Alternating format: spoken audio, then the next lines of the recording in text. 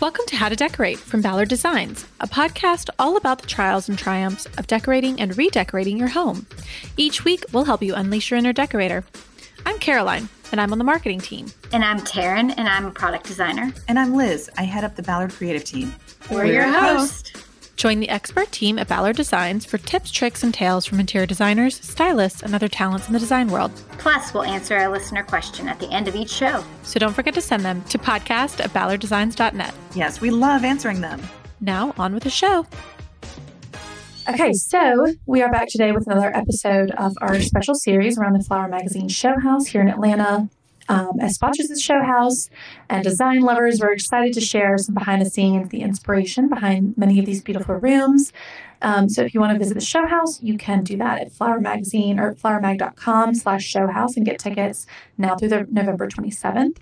And our guest today is celebrated Dallas-based interior designer Kathy Kincaid. Her work is known for a use of color and her exquisite eye for antiques.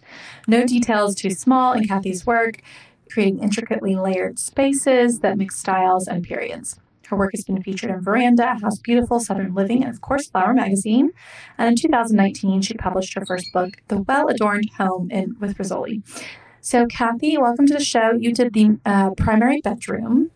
And, you know, it's a little bit atypical. We talked about it with Julie because she did some adjoining spaces, but it's a little bit smaller than one might expect for a primary bedroom. So can you kind of talk a little bit about the architecture of the space and your inspiration and where you went with it? You're right. It is a little bit smaller than a normal primary bedroom, but I actually like that. I like smaller bedrooms. I think they're cozier. I think it could be sort of a waste of space. I think the architect has done a very good job with that house. I think it's a really pretty house, and the spaces are generous, but they're also intimate. And it has a lot of rooms. It's not just one ginormous room, which so many houses are now. And I think I think he's done a great job. And I was very pleased to be able to do the bedroom. Many people say that they hire me for bedrooms. And so I enjoy doing bedrooms, and it's, like I said, it's what people love the most sometimes about my work. I love the details. I love dressmaker details. I love custom fabrics, and I love beautiful linens. And I think all of that plays into a bedroom. A bedroom is really, whether the husband or partner likes to admit it, the woman's domain. Mm-hmm. Well, it appears to be pink in the rendering that I've seen. Yes. So you kind of went there. What was sort of the inspiration behind the color, other than it being the woman's domain? Well, I do a lot of blues, whites, and things like that. So I thought it would be fun to branch out. And I was inspired by a room that Mirella Agnelli had in Morocco that was actually a pale pink room with Syrian furniture in it and wicker furniture. So we use the same company for the wicker furniture, Bonacina, which has been around since the 50s. And it's had many famous designers that have designed furniture for Bonacina, but Mirella Agnelli, that was one of her signature types of furniture that she used, and her designer designed furniture for Bonacina. So that was this jumping off point, the pale pink bedroom of Mirella's. Then I had been to India several years ago, and I love the Baby Taj. The Taj Mahal, of course, is fabulous, but the Baby Taj the details are so beautiful, and it's just what it sounds like. It's a smaller version of the Taj Mahal. So I got with de Gournay last year. It was really almost a year ago that we started working on this design and sat down and had images and began the design of the room, which is based on part of the Baby Taj. And then we started working on the colors, and I said, I really do want pink. And then I wanted their input, and they really wanted to put some green with it. So that's what we did. And you did, like we said, a bit smaller, but there's sort of a little sitting area in in front, there's, I guess, like a little set, the little settee and the chairs. And it's also a canopy bed. So I loved that detail as well, because I imagine it being a little bit even more cozy, just because of all the drapery. Well, I think I love to do, especially for a show house, I don't always do full canopy beds for clients because it's hard to see the TV if they are, they do watch TV from their bed. It's difficult to see if you have a full canopy. And so it was so pretty that I thought, well, let's do that for this room. And especially since the ceiling was so tall in there, I thought it would fill up the upper space a little bit. But normally I don't do full canopies. The fabric was so beautiful. The fabric is all from the Name Same and was given to us through Wells Abbott here in Dallas. Wells Abbott is one of my very, very favorite showrooms. She really specializes in English fabrics and English companies. And so I'm thrilled to have that here in Dallas, where I used to have to go to New York or to England to get the same product. Name Same is Indian, and it's just, they do beautiful bespoke fabrics and embroideries, and that's what we had done, was the embroidery. So I really want to show that off. Mm-hmm. Were there any, we kind of talked to some of the other designers as well about there's always some sort of accident or something that happens with the show house, or delays, or something. Were there any happy accidents or challenges that you ran into during the design process? Well, it was more tense. I mean, we were really worried about getting the fabric from Name Same, and like I said, Wells Abbott did the lion's share work in getting it here, and then it turned out that the show house is delayed. So that was lucky. That was the lucky accident. Yeah. So everything got here, to be put in, and I was really worried that it wasn't going to if we'd have kept that original date. If someone is working on their own bedroom, just for themselves, not necessarily with a designer, what are some of the elements that you like to, because you kind of stress in your work that while it's elegant and timeless, it's livable as well and really comfortable. So what are some things that you would encourage people to do in their bedroom that maybe they hadn't thought of or wouldn't be typical? Well, I like a desk on one side of my bed because, and I normally, and many times I do that. This room was kind of tiny and I couldn't do that as easily in this room. But most of the time we do a desk on one side because it's really comfortable to be able to sit and nowadays use your laptop or whatever, or your iPad, or write thank you notes or go over your day's calendar right when you get out of bed in the morning or before you go to bed at night. When I was younger, I did a lot of my work on top of my bed. I would spread everything out on the bed and sit at my desk. I was there a lot. I think a bench or a little sofa at the end of the bed is real practical. If you don't have the room, a narrow bench where you can put your duvet or your blankets or your pillows. Since we also tend to have a lot of pillows on beds now, and you can take them off and put them there. If you have young children, it's nice to have a little sofa at the end of the bed where they can curl up and, visit with their mother, read books, or watch TV in the evening. A lot of my clients really enjoy that. A lot of my clients like me, now that I have grandchildren, but I don't have children at home, it's a great place for the puppy dogs to get on, the little sofa or day bed. It's nice to have a chair, always a chair, and maybe an ottoman to be able to sit down, especially for your husband or partner to sit down and put their socks and shoes on. Mm-hmm. Or just to be able to, I always ask people when I start to do their bedroom, do you watch TV in bed? Do you sit up? Do you read? Do you come to bed and go directly to sleep? Mm-hmm. Because then, or do you read in bed, or do you like to sit in a chair and read and then get in bed and go to sleep?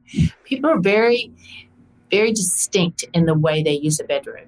Mm-hmm. And so I think those questions are really important so that you know what they need, whether they need a TV, a place for a TV, or they need a chair or whatever. Lights inside the bed are great for reading, and then lamps on the bedside tables. So both? Too. Yes, both. Beautiful linens are important. Well, so hold on 1 second about the lamps. Okay, so if you've got your desk and maybe a nightstand on the other side, do you do matching lamps? And Yes. how important is it that they're at the same height? Okay, and you can cheat it. If you can design, we do a lot of custom bedside tables that have a shelf that pulls out. And I know Ballard has taken that design. It was one it's been a classic design, and it's basically what I call a step table that has a shelf on the top and then a lower shelf, maybe with a drawer below it. Yes. And that lower shelf is great for stacking books on and putting all your things. The upper shelf, you put the lamp on. And then we do that shape of table, and we have them custom made, and we use, if the client can afford it, if not, we use Ballard.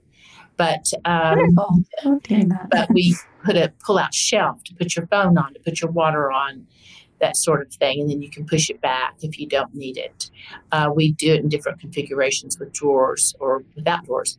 But if you have, say, an antique bedside table on one side and an antique desk on the other side, and you can't make them the same height, then you can always put a book under a lamp. Okay. Yeah. I love those little pull-out drawers. I actually have one because you always clutter up your nightstand, and then you're like, where do I put my coffee or whatever? And so you have your extra little drawer. Yeah. They're handy. They're very handy. Yeah.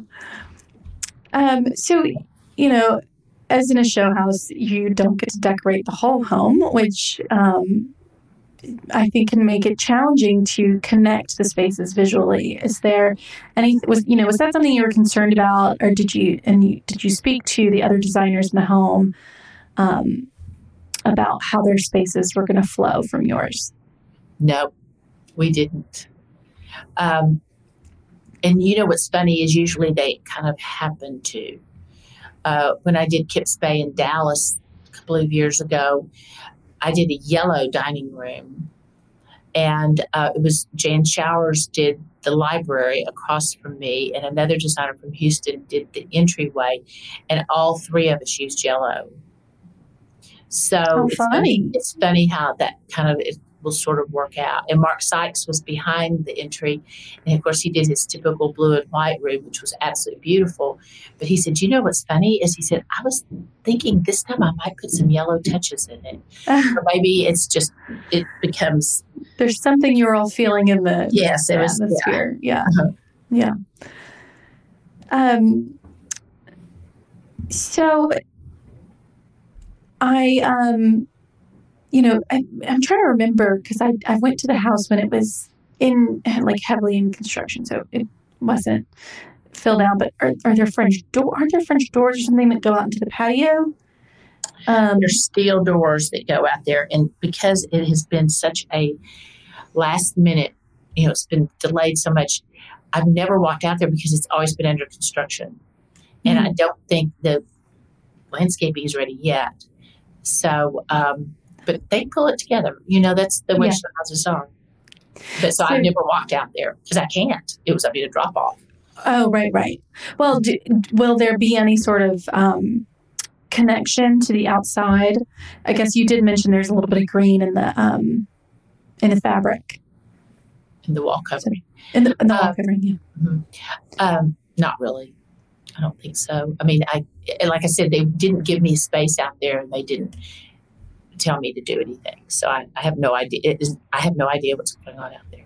Well, I wasn't just sure if, there was anything about the exterior that you were, excited about or wanted to incorporate. But like I said, I haven't seen it. I mean, the last time I was there was about 5 weeks ago or six weeks ago, and it was still a major construction site. So it's been stressful, I think, for everyone.